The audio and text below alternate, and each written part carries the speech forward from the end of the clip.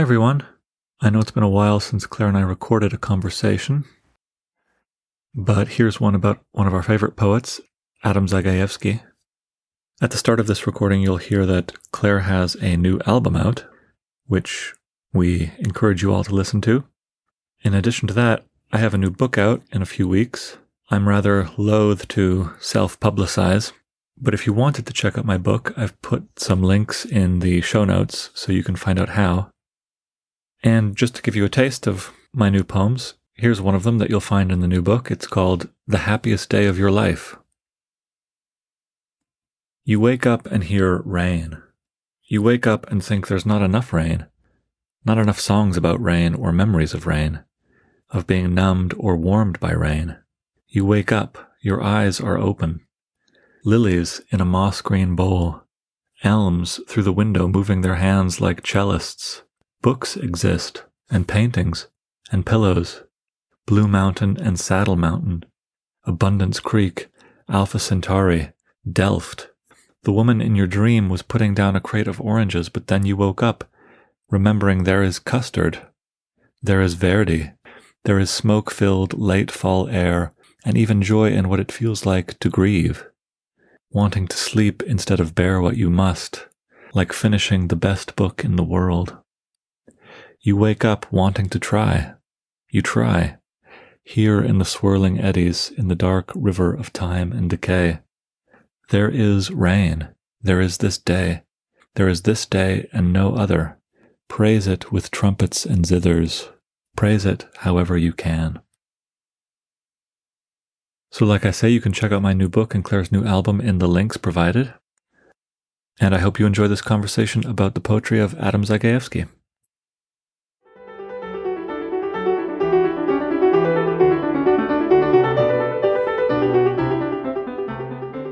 First, we need to tell the good people what's new in your life.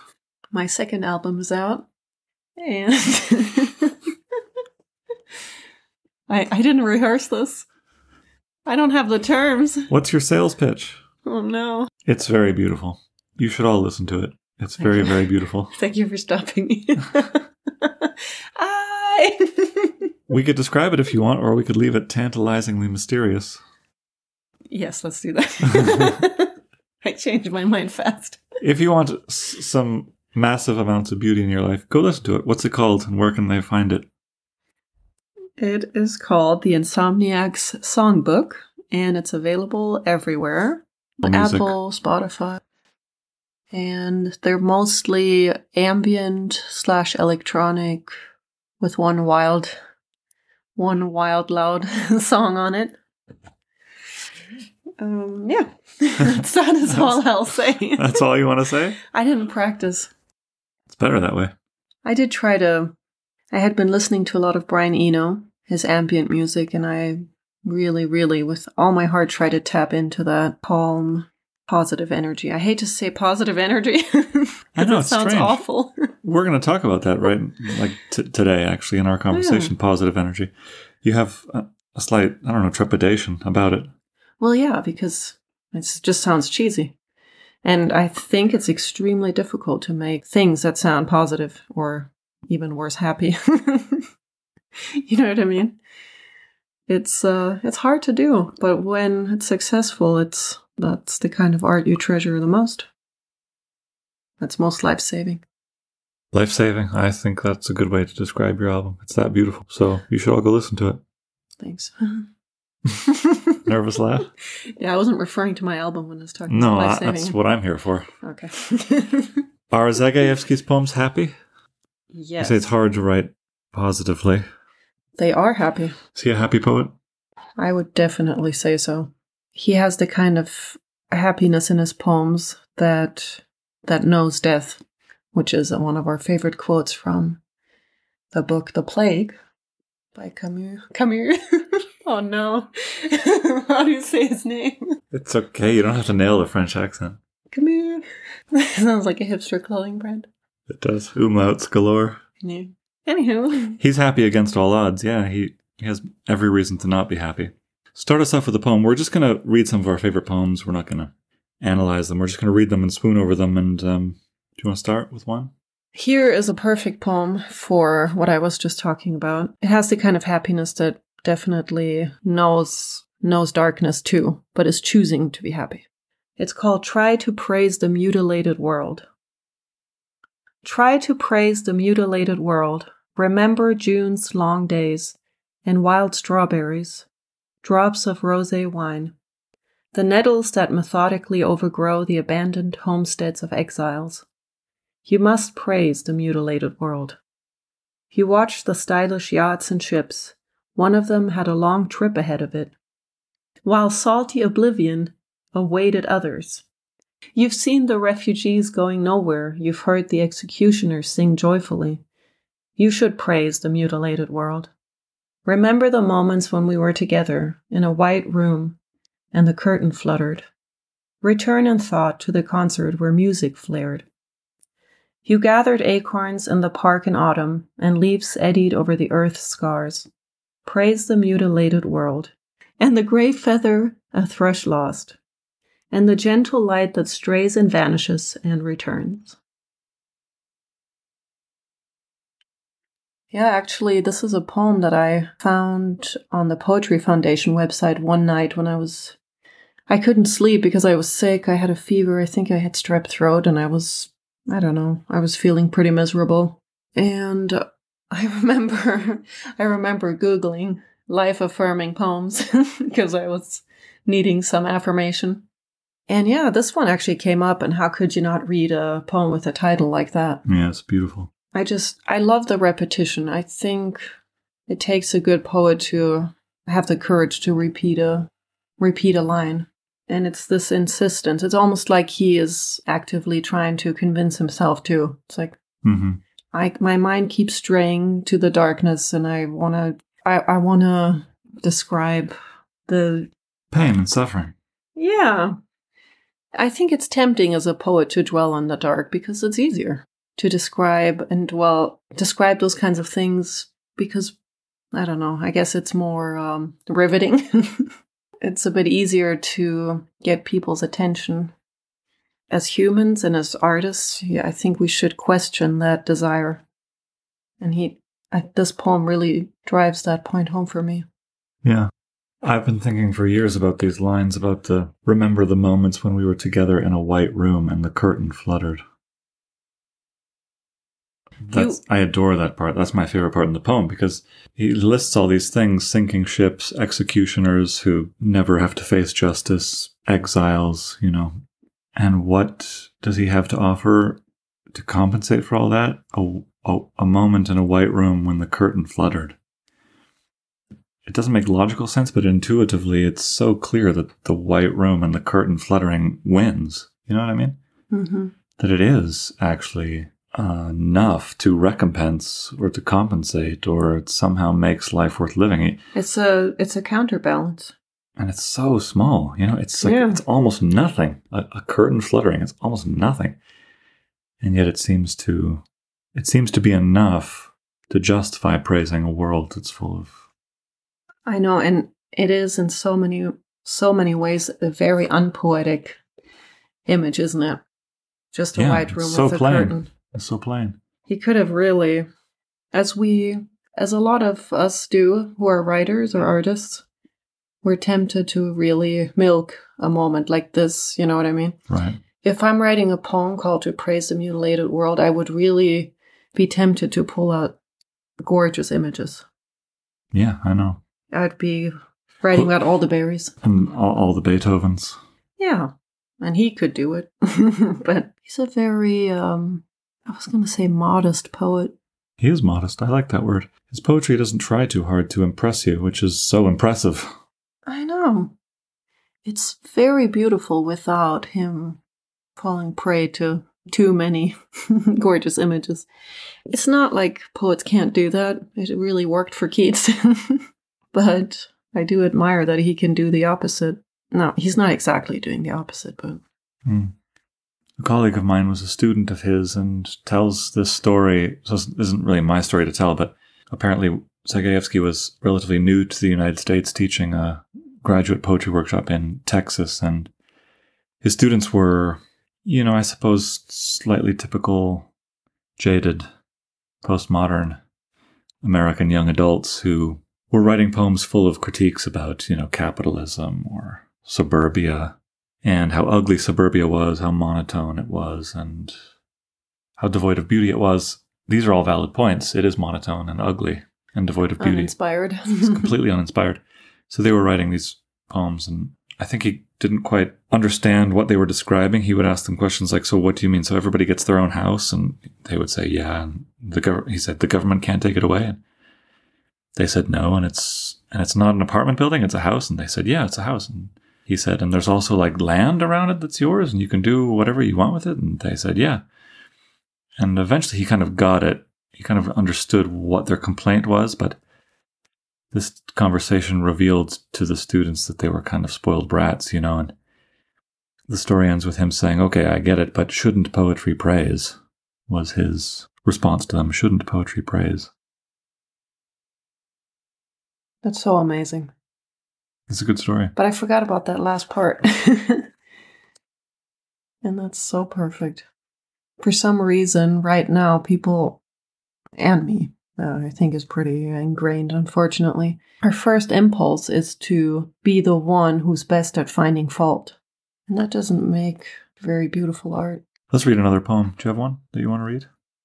We got to read that one. What's it called? It's called Speak Softly. This is called Speak Softly. Speak softly. You're older than the one you were so long. You're older than yourself, and yet you still don't know what absence, poetry, and gold are. Rusty water swept the street. A brief storm shook this supine, sleepy city. Each storm is a valediction. Scores of photographers seem to swirl above us, catching in a flash our moments of panic and fear. You know what morning is. Despair so fierce it chokes the heart's rhythm and the future. You've cried among strangers in a modern store where deft coins make the rounds.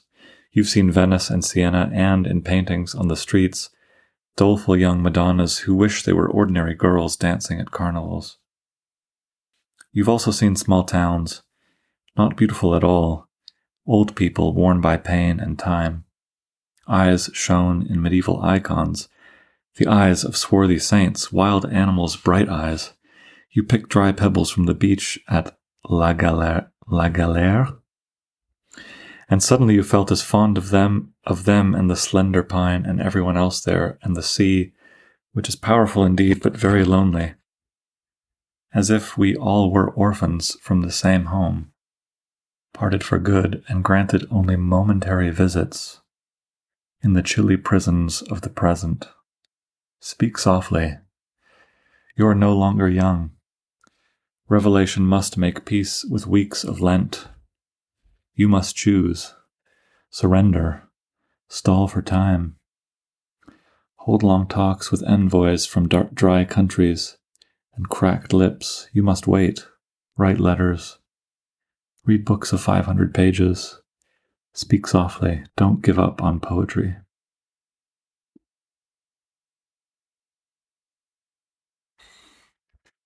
There's nobody who would say these days that you should speak softly. You know what I mean? At least not in our culture. What do you find so nourishing about this injunction? Well, it's not like I'm against anger. I'm not against any natural reaction to life, but I do think that when it comes to art, when it comes to writing, I think we shouldn't go with our first impulses all the time as if they were the best ones. I think often our first impulse is to be loud and angry about life's injustices, right? Mm. Which is justified, but I admire people who can get past that point and say, well, maybe there's a gentler way of saying how I feel. Maybe there's a softer approach. It doesn't mean that you forget everything. It doesn't mean you forget all your suffering, but it also means that you're not forgetting all the good things. Yeah, there's something really healing in silence, where it becomes a kind of, you're no longer young, revelation must make peace with weeks of Lent. Yeah, I don't know what that means. Weeks of Lent are weeks where you have to fast or go without things, so Yeah. you have to make peace with deprivation. Oh, I see. You can yell at it. What's that going to do? Nothing. You must wait. What do we have?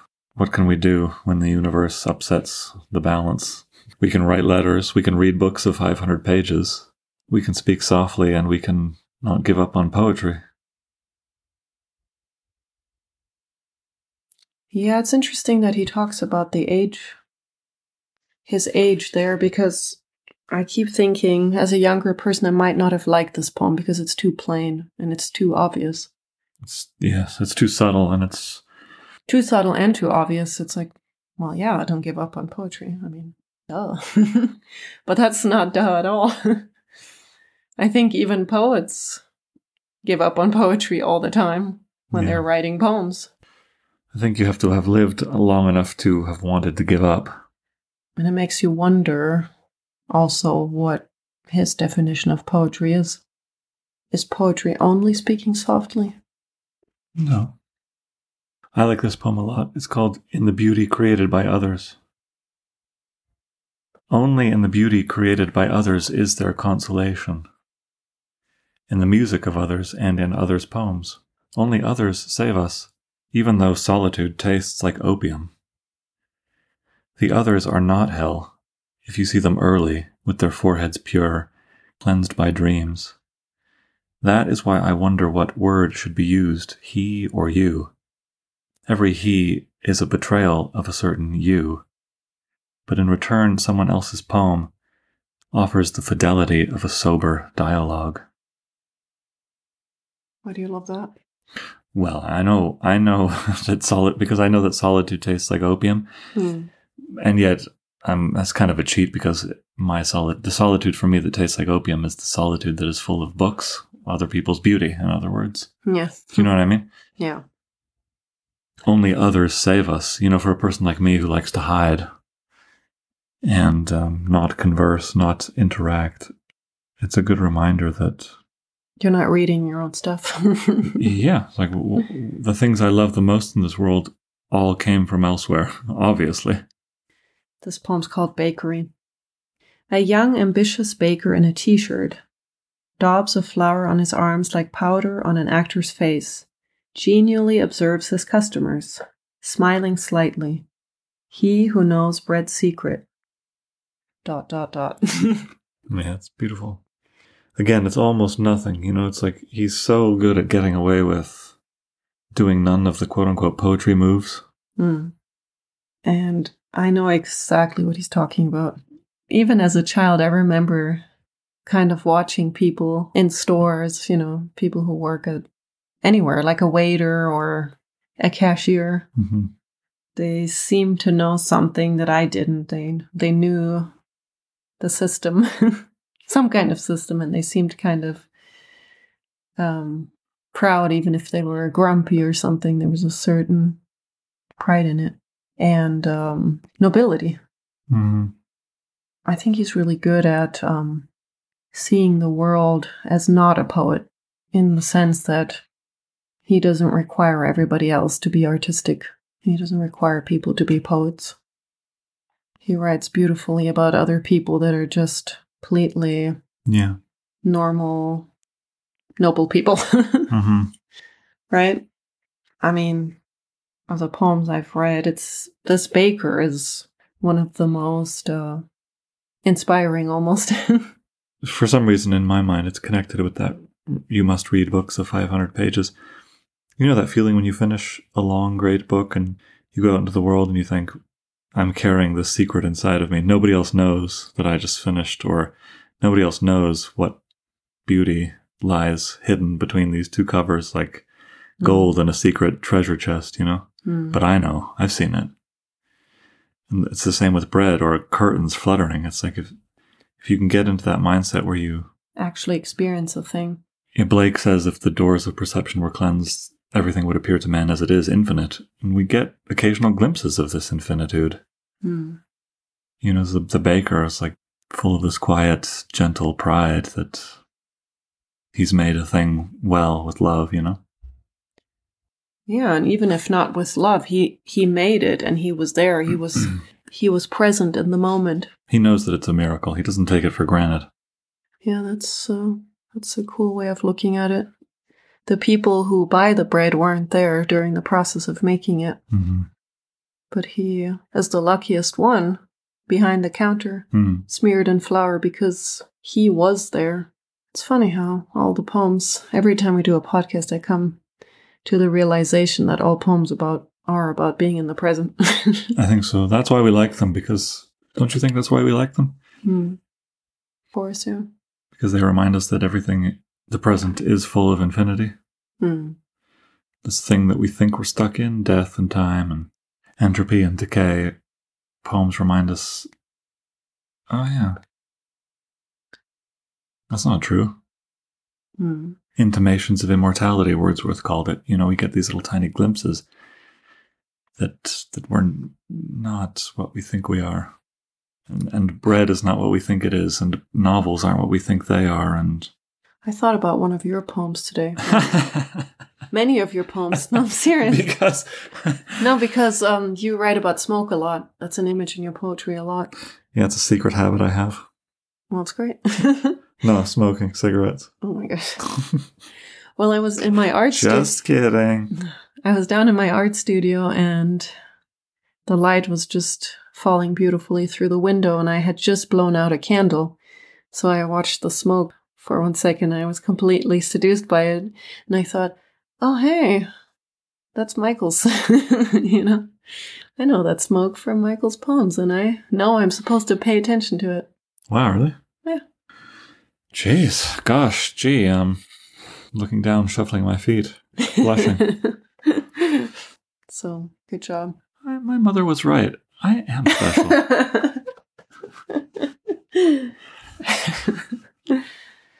Yeah, he has this attitude. I think something that is quietly arresting, this general theme emerging in our conversation of quietness and softness. There's and we've been talking about the way that poetry is maybe it's hip to be pompous and bold and self-assertive. And dissatisfied. Or even just glittery. Not even just pompous and assertive, but it's just hip to like dazzle and be glittery. And to fill poems, to kind of be a class clown. To fill poems with cool metaphors or dazzling images or weird observations, you know what I mean? Mm-hmm. And it is important to surprise the reader, that is true, but I get the sense, we were talking about this the other day, I get a sense that when Zagajewski sits down to write a poem, he's not interested in impressing me. I get the sense that he truly believes that if he can kneel down and be quiet for a moment, that he might hear the voice of God or something. Do you know what I mean? Yeah. I mean, the voice of God might be the voice of a baker or a bird or the sound of a curtain fluttering, but that this is his way of trying to access something that is transcendent and divine. This isn't his way of getting published in the New Yorker or getting a good resume. The poetry for him is sacred, and it's just so, every poem is dripping with this kind of reverential atmosphere. So even the quote unquote bad poems, even the poems that you read and you think, that didn't really do anything for me, even those steam with this perfume of when you walk into a cathedral, This is a place where sacred things can happen. Exactly. It might not be your favorite niche or alcove in the cathedral, but it still has that same aura, even even the poems that interest me less. It's so true. He's never... I know with other poems, with other poets, it's like, well, the images in this poem are not that great, or there's a cliche here, but you could never do that with Adam Zagajewski. You couldn't say one cathedral is, I don't know. Trying too hard to be a cathedral, or trying to impress us, or not original enough, or... maybe you can't judge prayers, right? Sincere prayers, you would never... Exactly. No, that's exactly it. Yeah. Of course, that probably takes an intense amount of careful writing, probably, to achieve that. Because if he was a bad writer, we wouldn't feel that effortless prayer. You know what I mean? Oh, I'm sure it was very hard. I mean, I have no idea exactly how he wrote or how hard it was, but... Yeah, I'm just saying, it sadly takes more than sincerity That's from funny. a writer. Oscar Wilde says all bad poems are sincere. And you know what? Like all of Oscar Wilde, he's right. Yeah. He's right. That's so true. I love that. But the opposite is also true, you know? All bad poems are sincere, and it's their sincerity that kills them, but all great poems are sincere, and it's their sincerity that truly makes them transcendent. Yeah, exactly.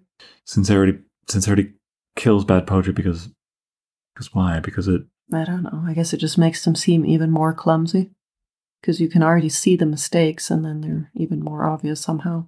And tragic. Maybe. It turns into sentimentality, or... I really like in Zagajewski that I never get the sense that he is laboring, or I don't know, that his greatest goal is to come up with a great image or metaphor. No. I don't get that sense. In Not at a all. lot of poetry, I do get that sense, even in Keats. I'm like, okay, he really worked hard on that metaphor. You know what I mean? I do know what you mean. And I like that. It's really refreshing.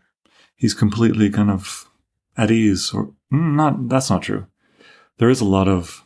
I like what you say about the try to praise the mutilated world. You must praise it. You should praise it. There is clearly in that poem a palpable sense of dis-ease, or... Yeah. Like, I can't quite bring myself to... Sometimes I can bring myself to... at least I know I should. But there's palpable tension, you know? So there is often a similar palpable tension. It's not that he's fully at ease, but yeah, there is just this all-pervading aura of peace. Mm. And who knows? Who knows? Maybe some of his first drafts are extremely angry and cynical. You know what I mean? Could be. And maybe he has to try. Maybe he actively tries to find a way to express himself more softly.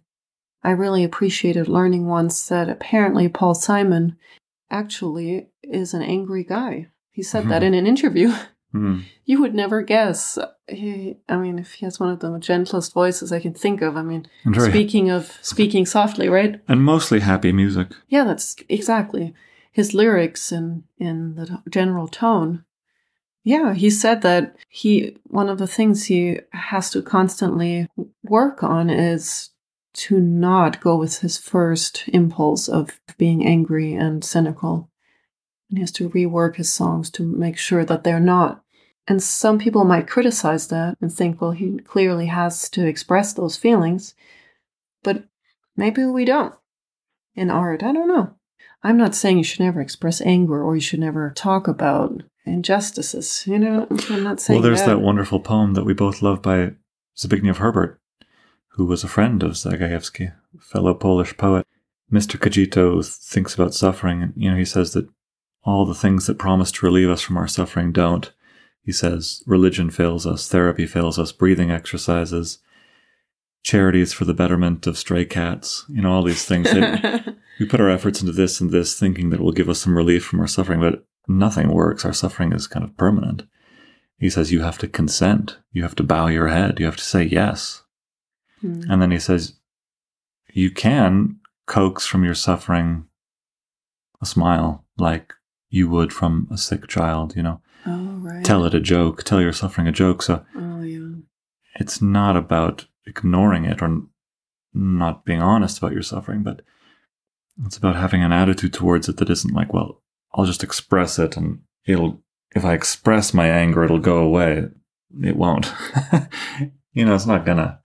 You can speak softly despite of your anger. You can, he says, Zbigniew Herbert says, play with it, just be kind of gentle. We all feel rage when we hear about children who are terminally ill.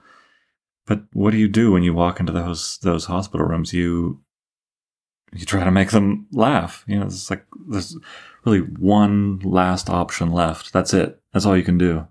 Right. You don't pretend like it's not happening, but... Maybe this poem slightly relates. This is Zagajewski's poem. Oh, yeah. Letter from a Reader. Should I read it? Yeah. Letter from a Reader. So this is a kind of invented reader speaking, I suppose. Too much about death. Too many shadows. Write about life, an average day, the yearning for order. Take the school bell as your model of moderation, even scholarship. Too much death, too much dark radiance. Take a look. Crowds packed in cramped stadiums sing hymns of hatred. Too much music, too little harmony, peace, reason. Write about those moments when friendship's footbridges seem more enduring than despair. Write about love, long evenings, the dawn, the trees, about the endless patience of the light. I love this poem. It's amazing. Because you're not sure if he's the one talking to himself. You know what I mean? It's certainly both. It could be a critic or critics, right? Of his Honestly, poetry, or himself and himself. If he is responding to like a bunch of feedback he gets, maybe readers are really writing in this general sense, or maybe at readings, he in Q&As that he has to give, maybe people are saying to him, you're just too much of a downer. Honestly, I think that those are bad readers, unattentive readers. His poems are full of light and happiness and the dawn and trees and light. I know, it's so true. But I like what you say, that this could be him talking to himself. Like there could be some garbage can in his apartment that's full of these angry, despairing poems, and he's trying to tell himself like you gotta get out of that mind space. Yeah, you gotta try to speak softly. You can't give up on poetry. You have to try to praise the mutilated world. You have every reason to write about death and decay and despair. We all have every reason to do that, but what about... It's easier because it's everywhere and you have all those images so readily available, and it can be very seductive to just wallow, right? And all-consuming, Yeah. But what about the endless patience of the light? It's gorgeous. I love that image so much. It's so good. You have another one? This poem is so good. I immediately sent it to my dad in Germany. I texted it to him. That's usually what happens when I find a great poem. And he had never heard of this poet.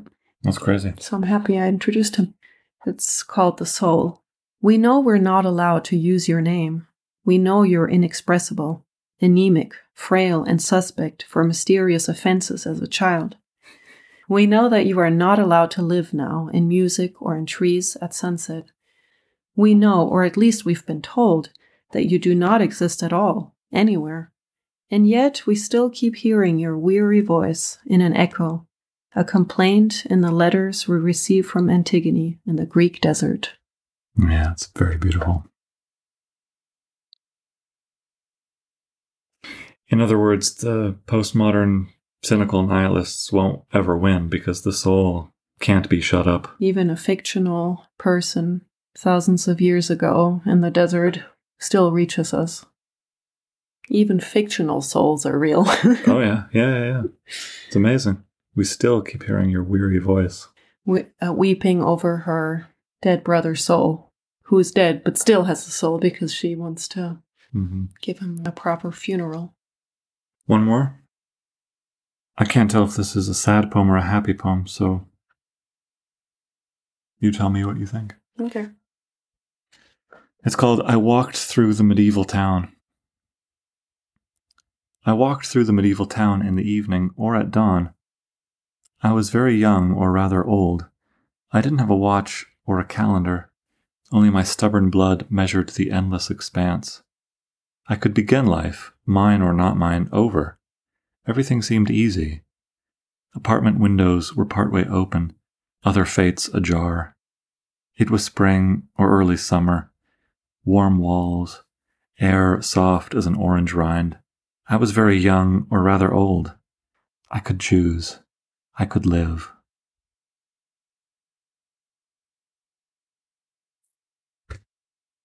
Gorgeous poem. That's amazing. It speaks to me in a way, I don't know. I mean, his most famous poems are probably Try to Praise the Mutilated World. He has a long poem called To Go to Lvov, which is astounding. It's also one of his most famous poems. Something tells me this won't ever become one of his most famous, but it speaks to me in a really special way. I could choose. I could live. I know. I think he perfectly portrayed what it feels like to have that rare glimpse of I am in the moment. I am right now completely present. And strangely, that is how it feels when you're completely present, when you feel completely alive. You are every age, every place and every time you have ever experienced somehow at the same time, even though you are in the present. Do you know what I mean? Mm-hmm. It's not living in the past only. It's not dreaming of the future only. It's everything at once. That's how it feels, at least for me. A sudden, unexpected gust of happiness. Yeah, it is so weird. I know I keep saying that. When you're having a specific experience and you are aware that you're having that experience as it's happening, it becomes strangely so abstract too. Like he's describing, it might have been morning. Having a specific experience that you're completely aware of, you also have this incredible sense of how abstract it all is. What do you mean by abstract? Well, have you never felt a rare glimpse of happiness and thought that time or age or place doesn't actually matter that much and you're sort of everywhere at once? I have. So being in the moment is actually being in the everything. Yeah. Infinity, timeless. It's being taken out of time. Yeah. What do you think? Does this poem seem to be about a rare moment of happiness, but it's almost elegiac and mournful in the way that It was in the past. This moment isn't here anymore. It was so brief. I could choose. I could live. Kind of long ago, this one moment in which I felt free, and it never came again. When you read this, when you hear this... Yeah, it's like that Rosencrantz and Guildenstern, when there's that really heartbreaking moment where they say, wasn't there a moment where we could have said no to all this? Yeah, maybe it's something similar. But when you read this, do you want to weep for joy or sorrow? No, it's a mix. It's absolutely bittersweet. Yeah. I think, as all perfect moments are. And as all great poems are. Wouldn't you say all great poems have to contain some kind of alternate spices? Emerson says the rifle will have its kickback. He has that wonderful essay, Compensation, in which he talks about how all things are a kind of fusion of opposites, including, I think, great poetry. So bittersweet is... There's not going to be a great poem that is only sweet or only bitter. And I would be willing to bet large sums of money that most great poems offer us both in a kind of relationship of yin-yang. Mm. And it's not... Sorry. No, you can finish your thought. Well, it's not there's yin in the poem and there's yang. There's sweetness and there's bitterness. But it's as if they're kind of the same. I could choose, I could live. It's like... Same. They're both fused intimately together. Oh, yeah. Yeah. I also have wondered, I know that's what everybody always says about poems that are abstract, but it does feel like a dream. It does, yeah. And I wonder if it is. It could be a memory or a dream. I was young, but maybe I wasn't as young as I thought when this happened, or in my dream. Yeah, maybe. In my dream, I could choose, I could live, but in real life, you can't choose. And then I woke up. In real life, you get exiled from your home country. Yeah, or in real life, you don't get the choice. You are born. You know what I mean? Yeah. Whether you want to live or not. Same for death. So run, don't walk to your nearest bookstore to get Without End by Zagajewski. He has many, many books of poems. This is a kind of new and selected book of poems. It's a good place to start. Yeah, he's very easy to imitate if you're a writer. All you have to do is be a genius. Yeah. Connect with God. Don't try too hard. And yet sacrifice your whole life to trying. Make each poem a faultless prayer. No, we have a lot to learn from him. Mostly I do. Why not me? Well, you're better at this. You think I've learned? Learned? No, you are better at this. You actually are very good at writing, at speaking softly in your poetry. I often want to crack these cynical jokes all the time, and they can be amazing to read, but I would like to practice more write poetry instead of with a capital P instead of little sarcastic / funny poems. You're saying my mother was right? I am amazing? Yeah. No, don't say that about your poems. No, this was not an invitation for you to I know that you object, don't. I know that you don't give out such invitations, but think about your new album. Listeners out there, all around the world. If you want the musical equivalent of these poems, you should go listen to the Insomniac Songbook. It's exactly what it is. You say you can't do this, or you say that you haven't learned these lessons, but your new album begs to differ. Well, I thank you very much for that. Just kidding. Oh, I do have to say that it was very much like that poem, Try to Praise the Mutilated World. I had to keep resisting all my strong urges to make darker music. I really had to. And I love dark music. But with this specific album, I really, really was trying to tap into the lovely, calming atmosphere that Brian Eno also is so good at. It takes work, real work. So I admire that he achieves it, that Zagajewski achieves it so well. Don't you think that we should probably shut up? But Wait, what are you saying? I should shut up? Not at all. I don't mean shut up. I mean speak softly. Don't you think one of the key ingredients, and this has come up in previous podcasts, but the fatal error is trying too hard to impress? Oh, yeah. If your goal is to look cool or to be impressive or to win prizes or to get attention, it's like Zagajewski, I mean, I don't know anything about his internal psychology, but He's like, wait. I think actually another story that was told to me by this colleague of mine, former student of his, was that his poem "To Go to Lvov" was so famous, it became such a famous poem that Zagajewski's friends and family and acquaintances would often, to an annoying degree, say to him, "You should write another poem like that." Oh, it's like a very long catalog-driven kind of climactic. It's like the ode to joy of his poems. It's really dazzling. It's really quite dazzling. And they'd say to him, "You should write another poem like that." Which, yeah, your reaction is appropriate. It's like, it's a really horrible thing to say. It is, yeah. It's a really horrible thing. Like, oh, what you're working on now doesn't mean anything. I don't like your new stuff, basically. I don't know. But, so I guess what I'm trying to say is that he could have listened to them and he could have said, you know what, they're right. I want to make them happy. I want to impress them. I want to maintain my reputation as a dazzler and just write another kind of ode to joy and then another and then another.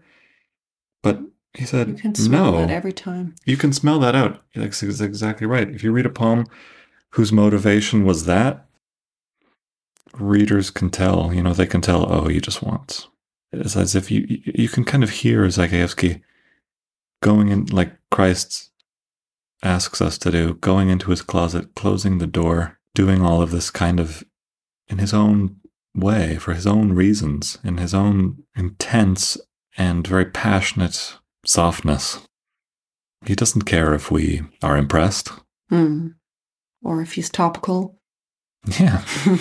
Or if you can dance to it. Makes good mosh pit poetry. Or if you can insult people with it. Yeah. All your anger gets validated. It fits onto a placard that you can go to the latest riot with at the end. Mm-hmm. We will return, won't we? Yeah. Who knows when, who knows where, who knows why?